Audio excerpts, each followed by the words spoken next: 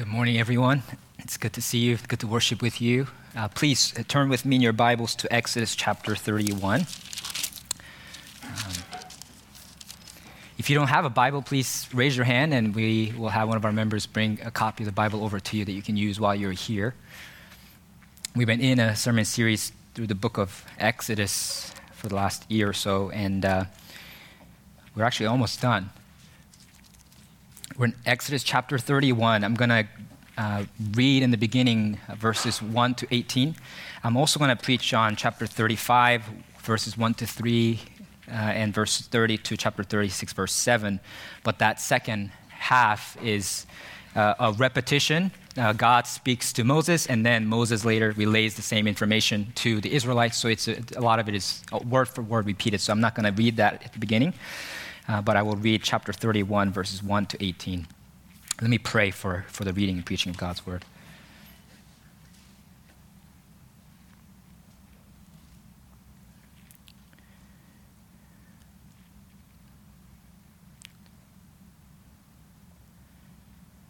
Heavenly Father, everything is ultimately from you and to you.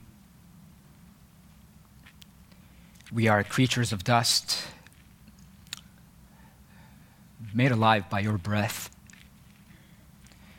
made new again by your Spirit. We can do nothing apart from you. I cannot stand here and speak apart from you. We cannot sit here and listen apart from you. We cannot have the faith to believe and to obey you without your help.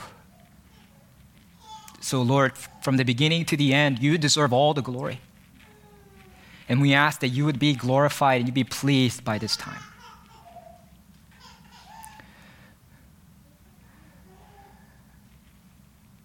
Lord, I stand here not as an author, but as a messenger. Speak your word. Help me to say only what you would have me say. And incline our hearts to accept your word and to live in accordance with it, so that Christ may be exalted in our lives. It's in his precious name we pray. Amen. Please stand for the reading of God's word if you are able. I will read Exodus 31, verses 1 to 18.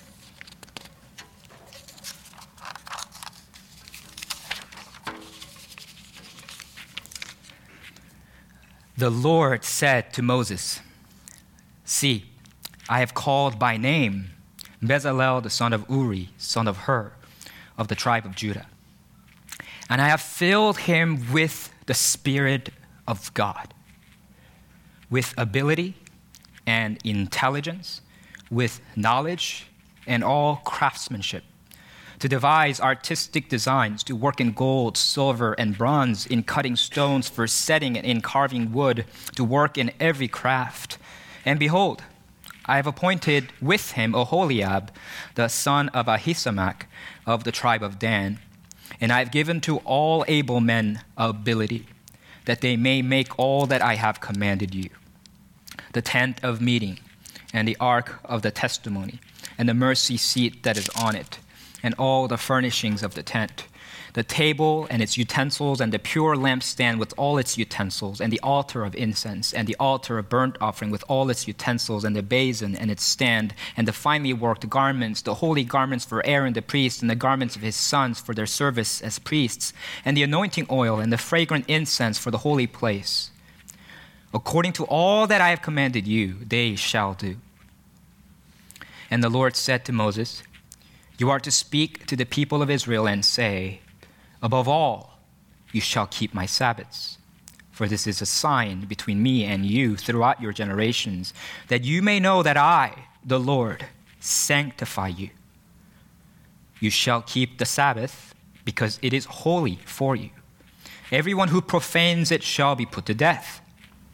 Whoever does any work on it, that soul shall be cut off from among his people. 6 days shall work be done, but the seventh day is a Sabbath of solemn rest, holy to the Lord. Whoever does any work on the Sabbath day shall be put to death. Therefore, the people of Israel shall keep the Sabbath, observing the Sabbath throughout their generations as a covenant forever. It is a sign forever between me and the people of Israel that in 6 days the Lord made heaven and earth, and on the seventh day he rested and was refreshed.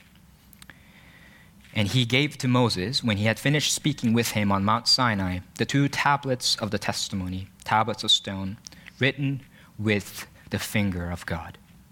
This is God's holy and authoritative word. You may be seated.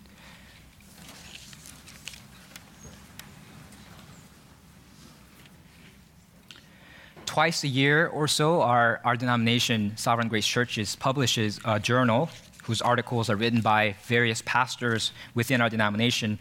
You can buy a hard copy of it or download a free PDF of it at sovereigngrace.com/journal. In the latest issue, whose theme was a passion for the church, there was an excellent article by my friend Mark Alderton, who pastors Sovereign Grace Church of Aurora, Colorado. And I got the idea for my sermon introduction from his article, so I wanted to make sure I give him credit and encourage you to read the article. So think for a moment about what a typical Sunday morning looks like in our ordinary church. And if you have been part of other local churches in the past, feel free to think back to what Sunday mornings look like in those local churches as well, right? People from various walks of life gather together in the same place at the same time, or at least mostly at the same time. Some come early, some trickle in late. There are men and women, young and old, singles and families. There are empty nesters, young professionals, as well as retired, gray-haired saints. They're all sinners and sufferers in their own ways. Each carries his or her own burdens.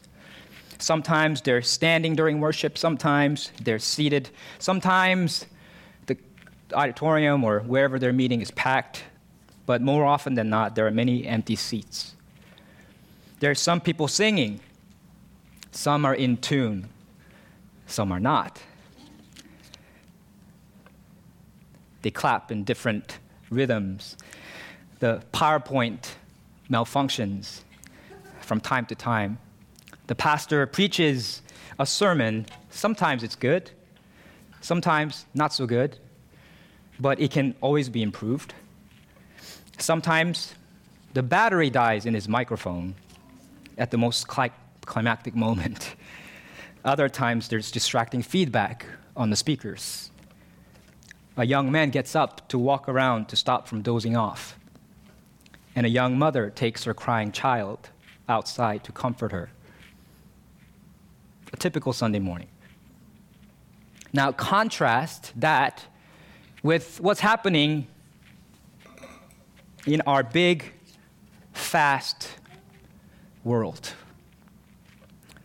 The advancement of artificial intelligence and ChatGPT are shaking up industries and schools. There are wars and rumors of wars in Ukraine, Russia, Taiwan, China, Afghanistan, and South Sudan. There are mass shootings in Texas and Serbia, natural disasters all across the world. There are CEOs becoming billionaires and CEOs going to jail. There are athletes winning MVPs and vying for championships. There are autocrats up for election and presidential hopefuls making their case and kings being coronated. With all of these things going on in the backdrop in our world, does the ordinary local church really matter?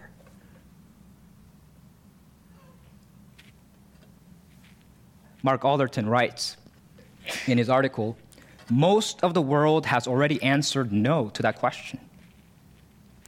But the one who created the world and the church tells us differently. The ordinary, imperfect, gospel-believing local church, as an embodiment of the universal church, is the most important gathering in the world. Why? Because it is the blueprint of a broken world remade. Continues, the hope for fallen humanity is to have God, our Creator, dwell with us in peace and unending joy. And as we survey the scriptures, we find that God's glorious plan has always been to do exactly that. The local church is the focal point of that plan being fulfilled. There is nothing else like it on earth, because the local church, with all its limitations and flaws, is nothing less than the lived out realization of God's glorious plan to dwell among his people. The church is not merely the instrument or the means that God uses to fulfill his salvation purposes. She is herself the embodiment and fulfillment of God's saving purposes. The church is God's dwelling place on earth. As Ephesians 1:23 puts it, the church is Christ's body, the fullness of God who fills all in all. 1 Corinthians 3:16 says that we are God's temple and that God's Spirit dwells in us. With the apostle as the foundation and Christ Jesus himself as the cornerstone, it says in Ephesians 2:20-22 that we are being built together into a dwelling place for God by the Spirit. It's this glorious reality that our passage this morning about the tabernacle points to. He teaches us that we are filled with the Holy Spirit to build God's house and to rest from our work in remembrance and anticipation of God's Sabbath. So we're going to first talk about Spirit-filled work, and then we're going to talk about Sabbath rest. Chapter 31, verses 1-11 is the last section of God's instructions to Moses regarding the tabernacle. God has already given Moses instructions on what to make, why and how to make them. But now he gives him instructions about who is actually to make those things, those furnishings, the tabernacle. And God chooses two skilled craftsmen to lead the whole construction project. The first named is Bezalel, and the second is Oholiab. The name Bezalel means under the shadow, or under the protection, or under the shelter of God, which is quite fitting for a man in charge of building the literal shelter of God, where the shadow or of the glory of God will rest. The name Oholiab means protection of the Father, or more literally, tent of the Father. Again, a very fitting name for someone who's going to be in charge of building the tent or the tabernacle for God. So these men, handpicked by God himself, were destined for the work that they are about to embark on. We're not given many details about Oholiab, however, we do know that both men are exceptionally skilled in their craft. Later in 35:35, when Moses is relaying the Lord's instructions to the Israelites, he says, "The Lord has filled both Bezalel and Oholiab with skill to do every sort of work done by an engraver or by a designer or by an embroiderer in blue and purple and scarlet yarns and fine twined linen, or by a weaver, by any sort of workman or skilled designer." So they're like Renaissance men. They're very skilled in all artistic designs and crafts related to the tabernacle. And the Hebrew word translated skill here is the word that is most often translated as wisdom. And in Exodus 28:3, when it spoke of recruiting all the skillful whom the Lord has filled with the spirit of skill to make priestly garments, the word skillful there literally meant wise of heart. Just as wisdom comes from applying the knowledge of God's word to one's life, so skill comes from applying one's technical knowledge to repeated practice. So God calls the skillful, the wise of heart, who have much experience in their craft, not novice craftsmen, but these skilled craftsmen, to build the tabernacle and its furnishings. And the reason for that, of course, is what we talked about a few weeks ago, Exodus 28:2, because these furnishings and the tabernacle are meant for glory and for beauty. And a clumsy novice craftsman cannot make that. It has to be beautiful, it has to be glorious, because our God is the God of glory and beauty. There's something to be said here for doing our work that we do with skill and excellence. Colossians 3:23-24 commands us, "Whatever you do, work heartily as for the Lord and not for men, knowing that from the Lord you will receive the inheritance as your reward. You are serving the Lord Christ. Whatever your work might be, not only if you're a pastor or a theologian, but also if you're a mom, an academic, a nurse, a doctor, a software engineer, architect, designer, analyst, lawyer, artist, musician, scientist, administrator, sales rep, or accountant, you are to work heartily as unto God and not unto men. We should do our work heartily, not half-heartedly. A person who is working directly for a prominent CEO is going to work harder than someone who is working for a lowly manager. How much more so then if we are working directly for the Lord? How much more if we are serving the Lord Jesus, who is seated up above in the heavenly places at the right hand of God the Father? We should not work lackadaisically. We should work heartily with skill and excellence, like Bezalel and Oholiab, unto God and not unto men. Other than his skill, we're not given much information about Oholiab, but we do know more about Bezalel. Bezalel is the son of Uri, son of Hur, of the tribe of Judah. Hur, you might remember from earlier in Exodus 17, is a man who, along with Aaron, held up Moses' arms when he was raising his arm when they were battling against the Amalekites in Exodus 17. It's when Moses raised his arms with the staff of God in his hand that the Israelites were winning the battle, and so they held his hand up. And Jewish tradition has it, even though Scripture doesn't tell us explicitly, he was the husband of Miriam, Moses' sister, which would make him Moses' brother-in-law. Whether that's true or not, Bezalel is Hur's grandson. Between Bezalel and Oholiab, Bezalel was the more important figure of the two. We know this because of a number of clues in Scripture. One is that he is always the one that's mentioned first, and we are also given much more information, description of him compared to Oholiab. And according to Exodus 37, 1-6, Bezalel alone is involved in the construction of the Ark of the Testimony and its atonement cover, the two holiest items in the entire tabernacle structure. So while both Bezalel and Oholiab are the craftsmen, and the craftsmen who worked under them and their supervision were all filled with the spirit of skill, Bezalel in particular is filled with something more than skill. We're told twice, once in chapter 31, verse 3, and again in 35:30, that God has filled Bezalel not merely with the spirit of skill, but with the spirit of God himself. The Lord says in 31:3, I have filled him with the Spirit of God, with ability and intelligence, with knowledge and all craftsmanship, to devise artistic designs, to work in gold, silver, and bronze, in cutting stones for setting and in carving wood, to work in every craft.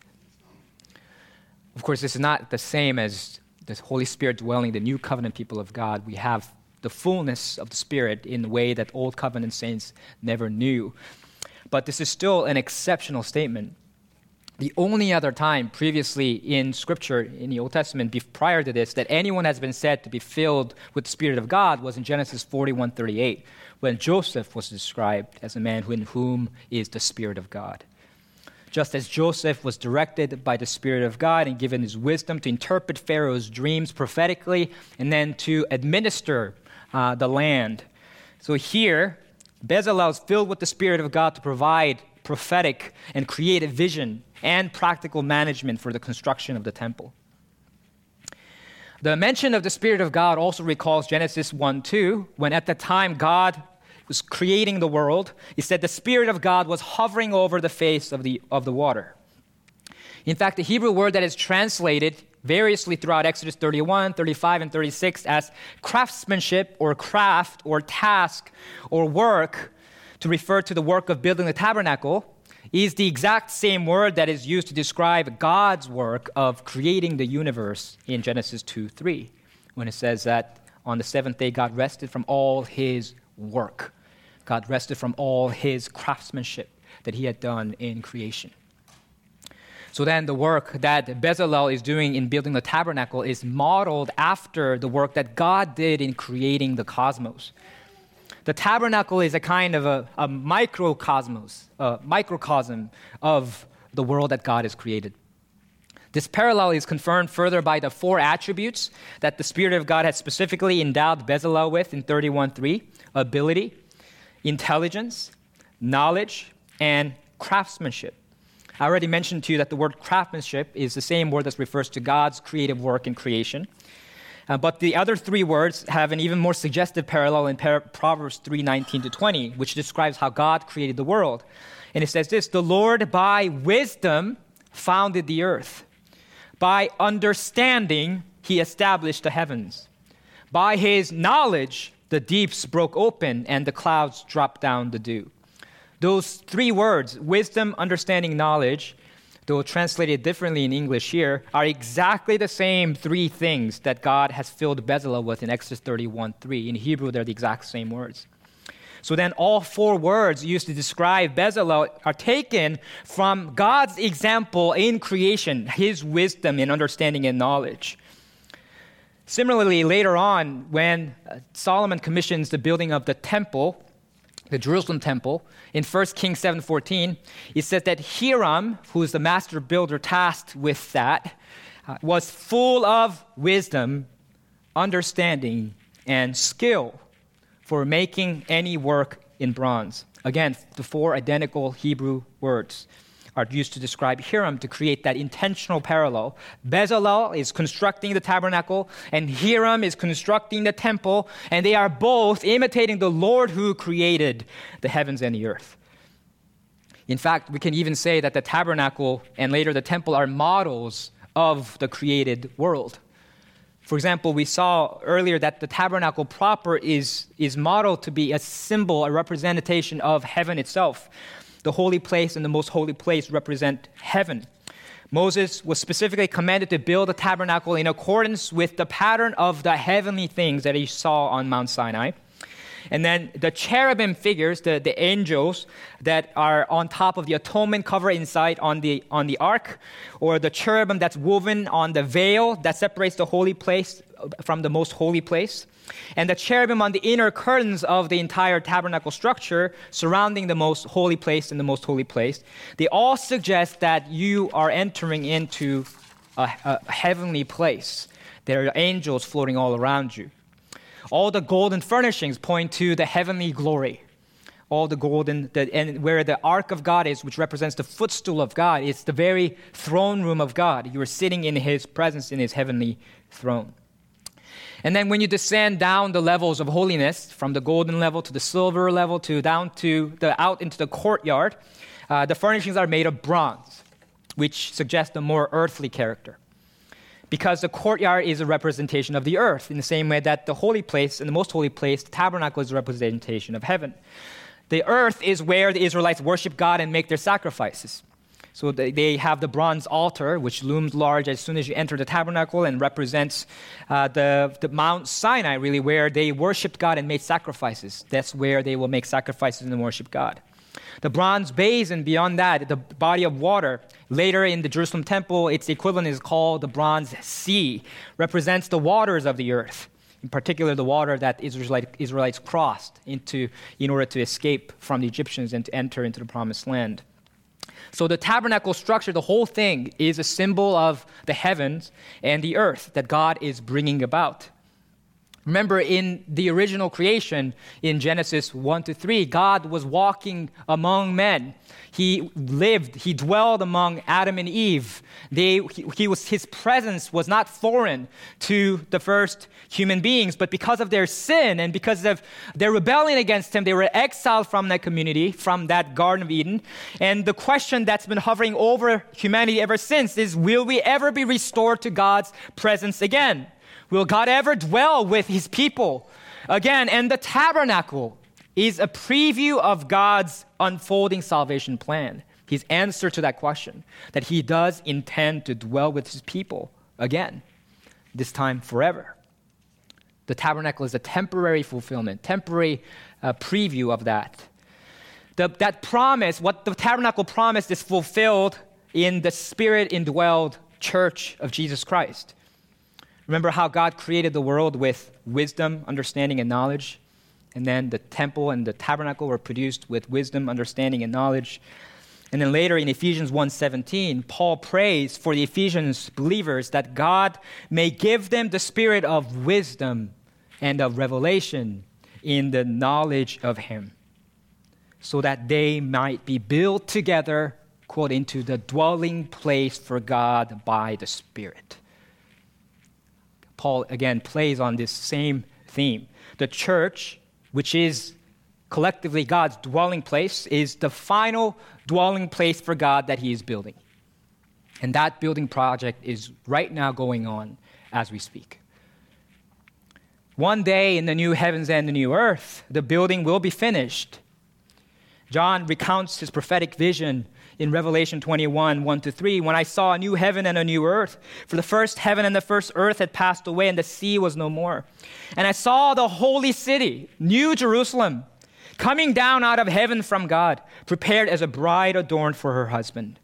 And I heard a loud voice from the throne saying, behold, the dwelling place of God is with man. He will dwell with them, and they will be his people. And God himself will be with them as their God. Where will God dwell?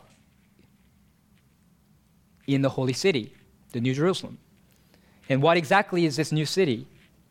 It's the bride adorned for her husband. This is a reference to the church, which is referred to throughout Scripture as the bride of Christ, who is our bridegroom. We, the church, the people of God, are the dwelling place for God. And we are currently being built together into a dwelling place for God by the Spirit, as it says in Ephesians 2:22. In the Greek translation of the Old Testament, the word that is used to describe Bezalel and Oholiab as skilled designer in Exodus 35:35 is the same word that Paul uses in 1 Corinthians 3:10 to describe himself as the skilled master builder who laid a foundation for the Corinthian church that others are now building upon. And Paul says that he and Apollos and others are God's fellow workers, and that the Corinthian church is God's building. And by extension, every local church is God's building. Bezalel and his building of the tabernacle are fulfilled in the new building of the covenant church, the New Testament church. And not only do Paul and Apollos have a role to play as master builders, every single one of us as believers who are filled, indwelled by the Spirit of God, have a role to play. In the Old Covenant, in Old Testament times, the Spirit of God only came upon and filled select individuals to complete particular God-ordained tasks, like Bezalel, who was charged with building the tabernacle. But in the New Testament period, in the New Covenant, God had promised through prophets Ezekiel and prophets Joel that he will fill all of his people, all flesh, with his Spirit, not only some select individuals. And that's why Ephesians 4 says that day has not been fulfilled in Jesus. And Ephesians 4 teaches us that grace was given to each one of us according to the measure of Christ's gift. And God gave the apostles, the prophets, and the evangelists, the shepherds and teachers to us as a church so that they might equip the saints, all of us, for the work of ministry, for building up the body of Christ. That means every single one of us is charged with building up the house of God, the house of the Spirit. And it's when we speak the truth of the gospel in love to one another, it's when each part, it says in Ephesians 2:4, is working together, that the body grows so that it builds itself up in love. Do you know this grave task that God's given you? There are varieties of service, there are varieties of gifts, there are varieties of activities, and God distributes all of them and entrusts all of them to his various people so that we would be an interdependent whole, working together side by side for the sake of the gospel and building up his house. We are also, like Paul and Apollos, God's fellow builders. Are you doing your part in God's building project? What are you doing to build up God's house, his church? The church, again, as I said before, is not merely a means to an end. The church is God's end game. The church is where God dwells with his people again. What gifts has God given you? Do you share your tongues and their interpretation and prophecies with the people of God to build them up? Do you contribute generously to the ministry of the church and to the poor in the church? Do you use your biblical knowledge and teaching ability to share valuable insights to people that you talk to informally or more formally in community groups? Are you using your sociability and friendliness to draw people into the bond and the unity of our church community together? Are you sharing the gospel with your neighbors and friends to convert new bricks that can be added on to this structure that God is now building? On YouTube, there are thousands of time-lapse videos that show the construction of a house from start to finish. Have you guys seen any of this? Okay, yeah. Some of you might be thinking, well, that sounds really boring. But actually, it's like you watch it and it's downright transfixing. It's really hard to stop watching once you start watching it and these videos have millions and millions of views for a reason, because it's amazing to watch the action unfold from the beginning to the end, to see how something is built from scratch, to see skilled laborers doing work and seeing something appear where there was previously nothing before. It's also a huge time sucker, so don't get into it.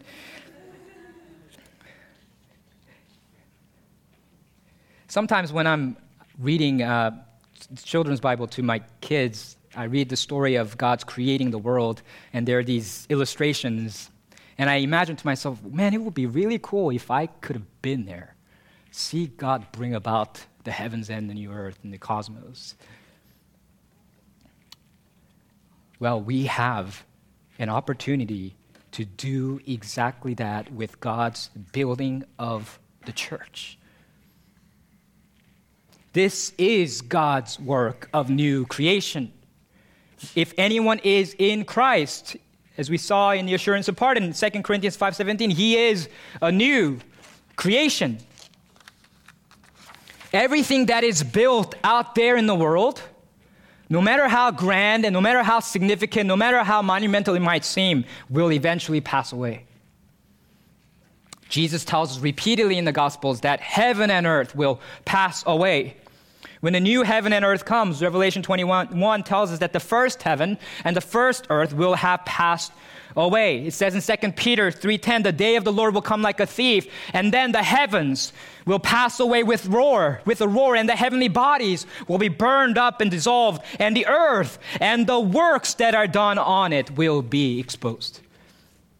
The monuments we build, the schools we build, the governments we build, Fortune 500 companies we build, the Eiffel Tower, the Taj Mahal, the pyramids of Giza, the Golden Gate Bridge, the Great Wall of China, the Colosseum, the Empire State Building, the Palace of Versailles, La Sagrada Familia, the Burj Khalifa, all of these things will pass away.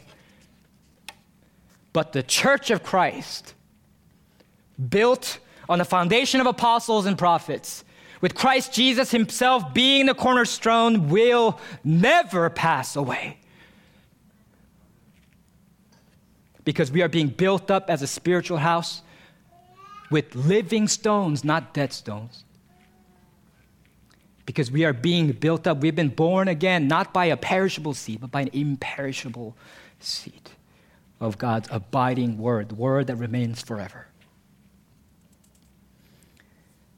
And when the bride of Christ, the church of Christ, is revealed, fully sanctified in all of her glory, and we get to behold that holy city in Jerusalem, we get to be a part of that, she's going to be more beautiful than anything you have ever laid eyes on this earth. And brothers and sisters, we get to have front row seats for that construction project. More than that, we get to partake, be part of that glorious, eternal construction project. Dear saints, do you really believe that? Do you believe that the most important thing being built in this world right now is the church of Jesus Christ? If you want to be part of something that will truly have lasting significance, something that will last forever, join God in the building up of his house by putting your faith in Jesus, repenting of your sins, becoming a part of this household of God, that you might be indwelled by the Spirit.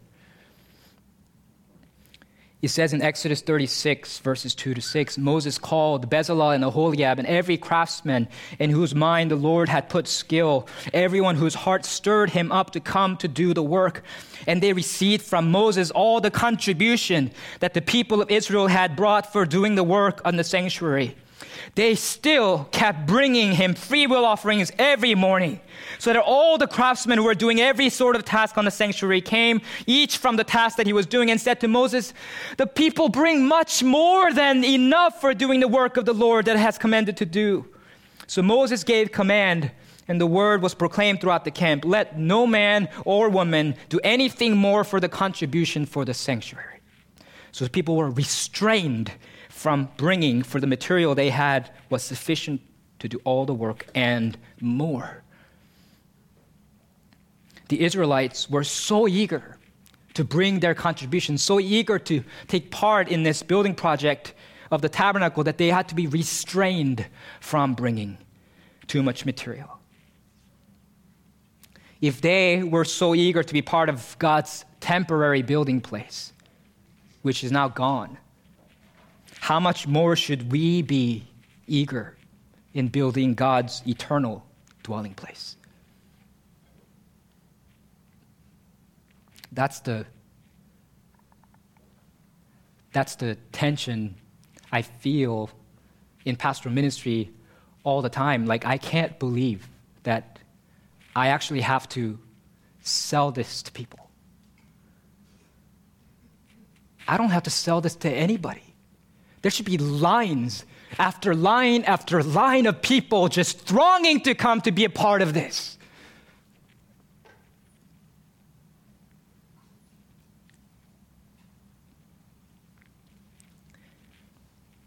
We get to be a part of God's eternal dwelling place. And as I mentioned last week, throughout the tabernacle narrative, we find the phrase, "The Lord said to Moses," exactly 7 times. 6 times it's connected to the various instructions regarding the construction of the temple. We saw the 6th occurrence in our chapter, Exodus 31, verse 1, when God gave Moses instructions about appointing Bezalel and Aholiab. So this 6-day structure for the instructions confirms that what we have already observed, that the tabernacle is a kind of new miniature creation. And we find the 7th occurrence of that phrase, "The Lord said to Moses," here in Exodus 31, 12-13. "And the Lord said to Moses, you are to speak to the people of Israel and say, above all you shall keep my Sabbaths. For this is a sign between me and you throughout your generations, that you may know that I, the Lord, sanctify you." It's no coincidence that the 7th word that God speaks to Moses is about the Sabbath, which is about resting on the 7th day.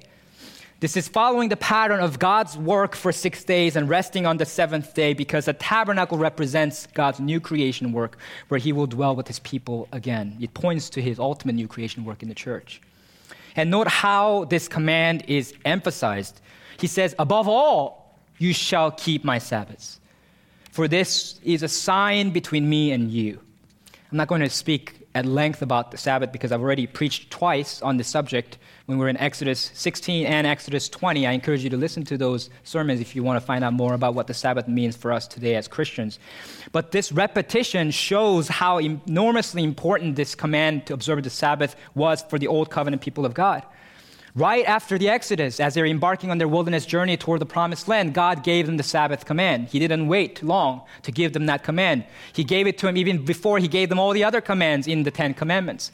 And then in the 10 Commandments, as one of the 10 greatest commandments, God gave the command to keep the Sabbath again in Exodus 20. And here, after completing the tabernacle, or when they're about to begin the work of constructing the tabernacle, And God gives them the command again to observe the Sabbath. That's how important this command is to the Israelites. God says that it is nothing less than a sign between me and you. That's why in verses 14 to 15, expulsion from the community of God, God's covenant people, and a death penalty are threatened for violating it. When God made his covenant with Noah, he gave the rainbow in Genesis 9 as a sign of the covenant with Noah.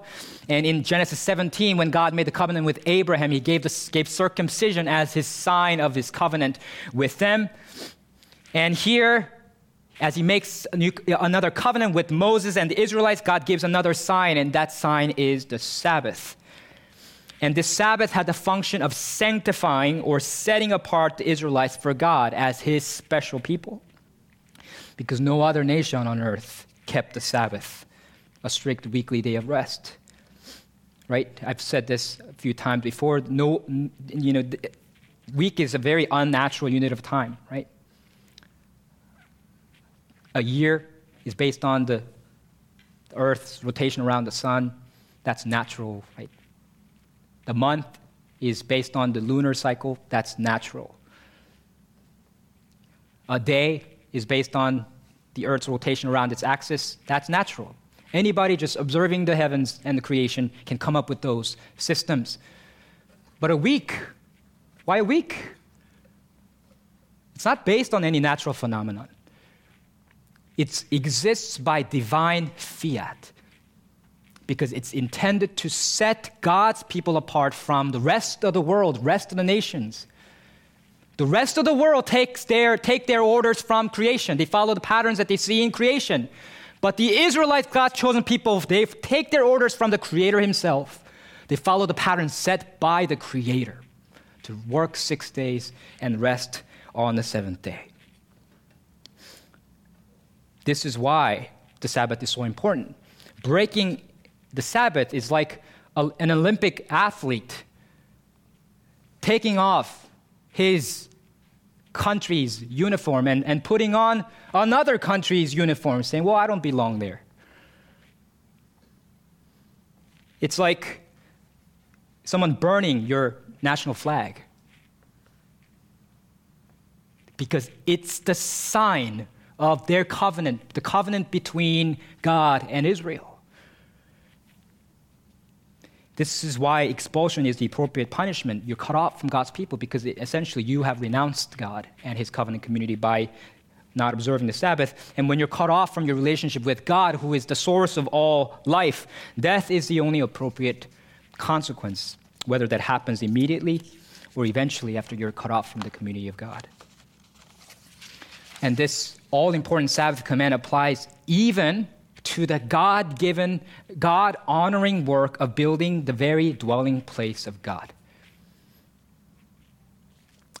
Isn't that amazing? We can see this in the fact that the word work used in Exodus 31:14, 31:15, 35:2 is the same word that was used earlier to refer to the craftsmanship of Bezalel and Aholiab and the other craftsmen. God's telling them in this Sabbath command to even rest from that work of building the tabernacle. Lest the Israelites think, well, we'll rest from all other work, but surely God wouldn't mind if we're building his house. This is such holy, important work. God tells them explicitly, rest from that work. Exodus 35:3 says this, you shall kindle no fire in all your dwelling places on the Sabbath day. It's kind of a curious command, right? What's wrong with kindling fire on the Sabbath day? God's not saying that the Israelites shouldn't cook on the Sabbath day or eat only cold food on the Sabbath day. In the context of the construction of the tabernacle, the specific prohibition is probably referring to the work of smelting and metalworking that are happening day after day to build the gold and silver and bronze furnishings of the tabernacle. God's saying, you must rest even from this special work of building my own dwelling place. This is very helpful for me personally, and I believe it has applications for all of us. As a pastor, I can be tempted to work, and to find my identity in ministry rather than in Christ. It's work that has eternal consequences. It's such meaningful work. I get to preach God's eternal word, infallible word, and I get to care for God's people whom he purchased with the price of his only son, the blood of his only son. But by resting even from this work, I'm reminded that God is the ultimate builder, not me. I'm dispensable. The church can get another pastor. The church can't get another God.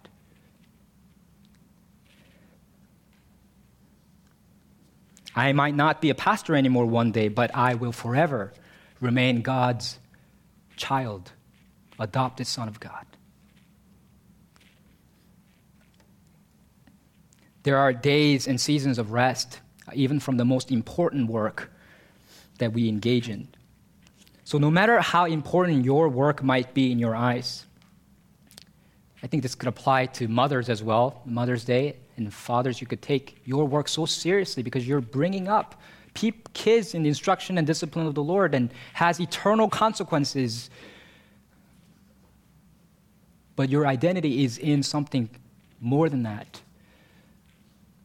Whatever happens to your kids as they grow up cannot change your identity in Christ, cannot alter your standing in Christ before God's eyes.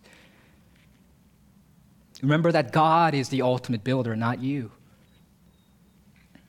We are not the ultimate builders of our families. We're not the ultimate builders of our local church. So even from this work, Christ offers us rest. The Sabbath is no longer the sign of the covenant between us and God because God has enacted a new covenant. Hebrews 8:13 says, by saying a new covenant, he has declared that the first is obsolete. We're no longer under the law, but we are led by the Spirit, he says, Galatians 5:18. Romans 10:4 says that Christ is the end of the law for righteousness to everyone who believes. And Jesus says in Matthew 5:17-20 that he has fulfilled the law. He's brought it to its proper fulfillment and end so that we as Christians are no longer under its legal demands of the old covenant as law.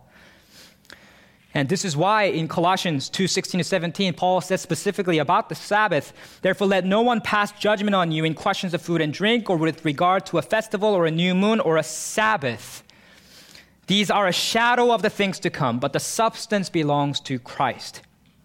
The Sabbath was merely a shadow cast by the reality, the real substance of the rest we have in Jesus, the eternal spiritual rest that we have in Jesus, as Hebrews 4 speaks of. However, the fact that the Sabbath has been fulfilled and it's not legally binding on us as law doesn't mean that it doesn't have anything to teach us. It's still part of God's inspired word. It's still profitable for teaching and it's to make us complete, equipped for every good work. So in its Christ-fulfilled, transformed form, the Sabbath still has many important things to teach us. I think one application is that we shouldn't be legalistic about its observance, since Christ has already fulfilled it. It's not something you have to observe. Sometimes the Sabbath can be a cover for selfishness, an excuse for self-centered self-care. Sometimes it can be an expression of pride, like it was for the Pharisees, a way of showing other people how mature I am compared to others.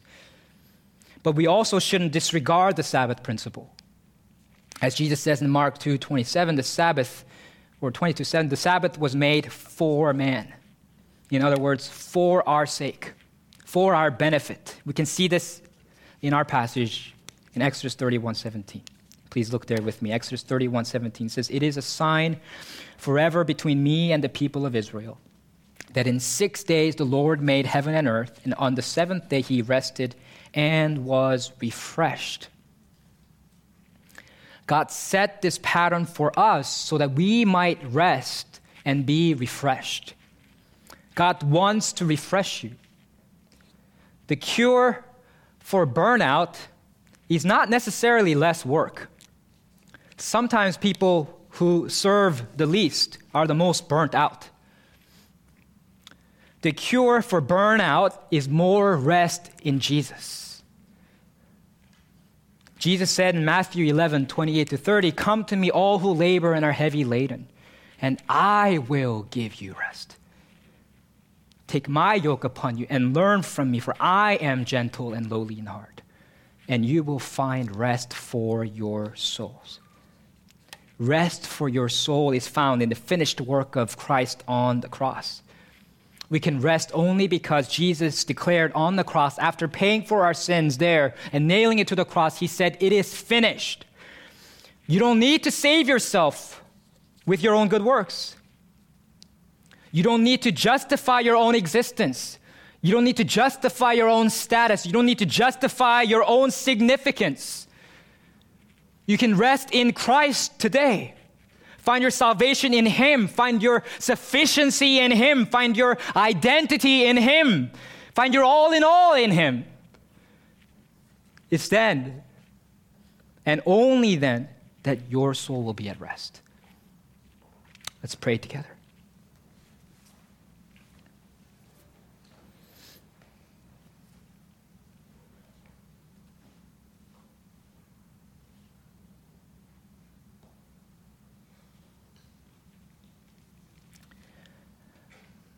Lord Jesus, thank you for the rest that you offer us.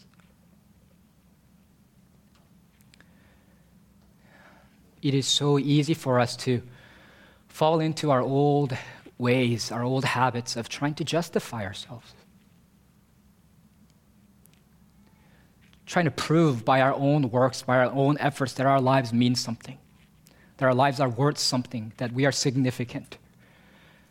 But Lord, teach us to live by grace and not by the law. Teach us to live by your Spirit and not by the law. To find all that we need and all that we have in Jesus. Find our significance, our identity in Him. Lord, help us with that. So that we would give ourselves eagerly to the work of building up your house. All the while trusting in and resting in the reality that Jesus, you, God the Father, you are the ultimate builder. Thank you for letting us be a part of this, Lord. In Jesus' name we pray. Amen.